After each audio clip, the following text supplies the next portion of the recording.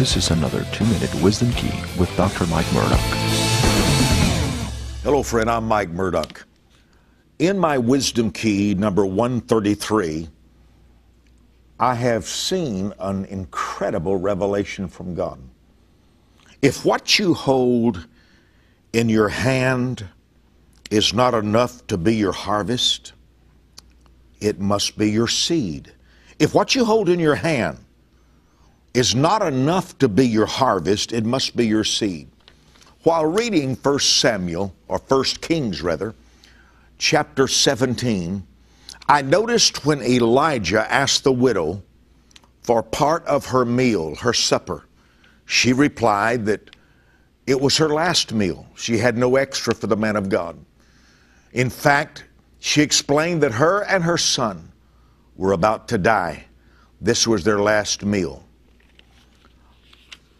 A harvest is anything that's enough.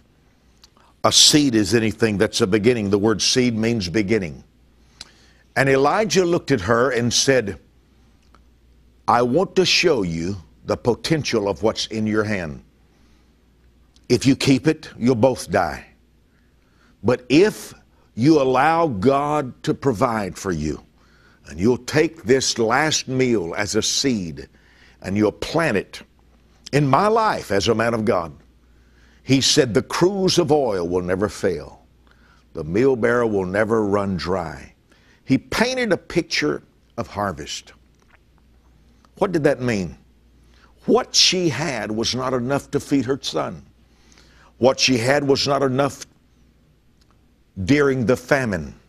What she had was not enough for everybody. But if she renamed what she had, her seed, and planted it, God would multiply it back as a harvest. And it happened just like the prophet said.